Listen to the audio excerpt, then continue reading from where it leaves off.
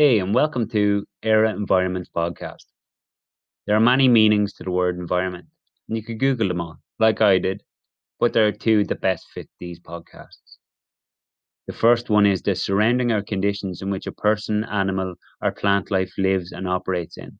And the second one is the natural world, the world as a whole or in geographical areas that are affected by human activity.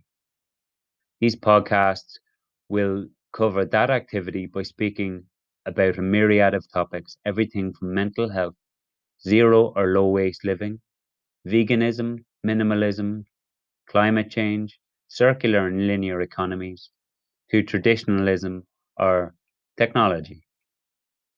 The best way we can learn about these topics is to hear from the people in the know, hear from the advocates of these lifestyles.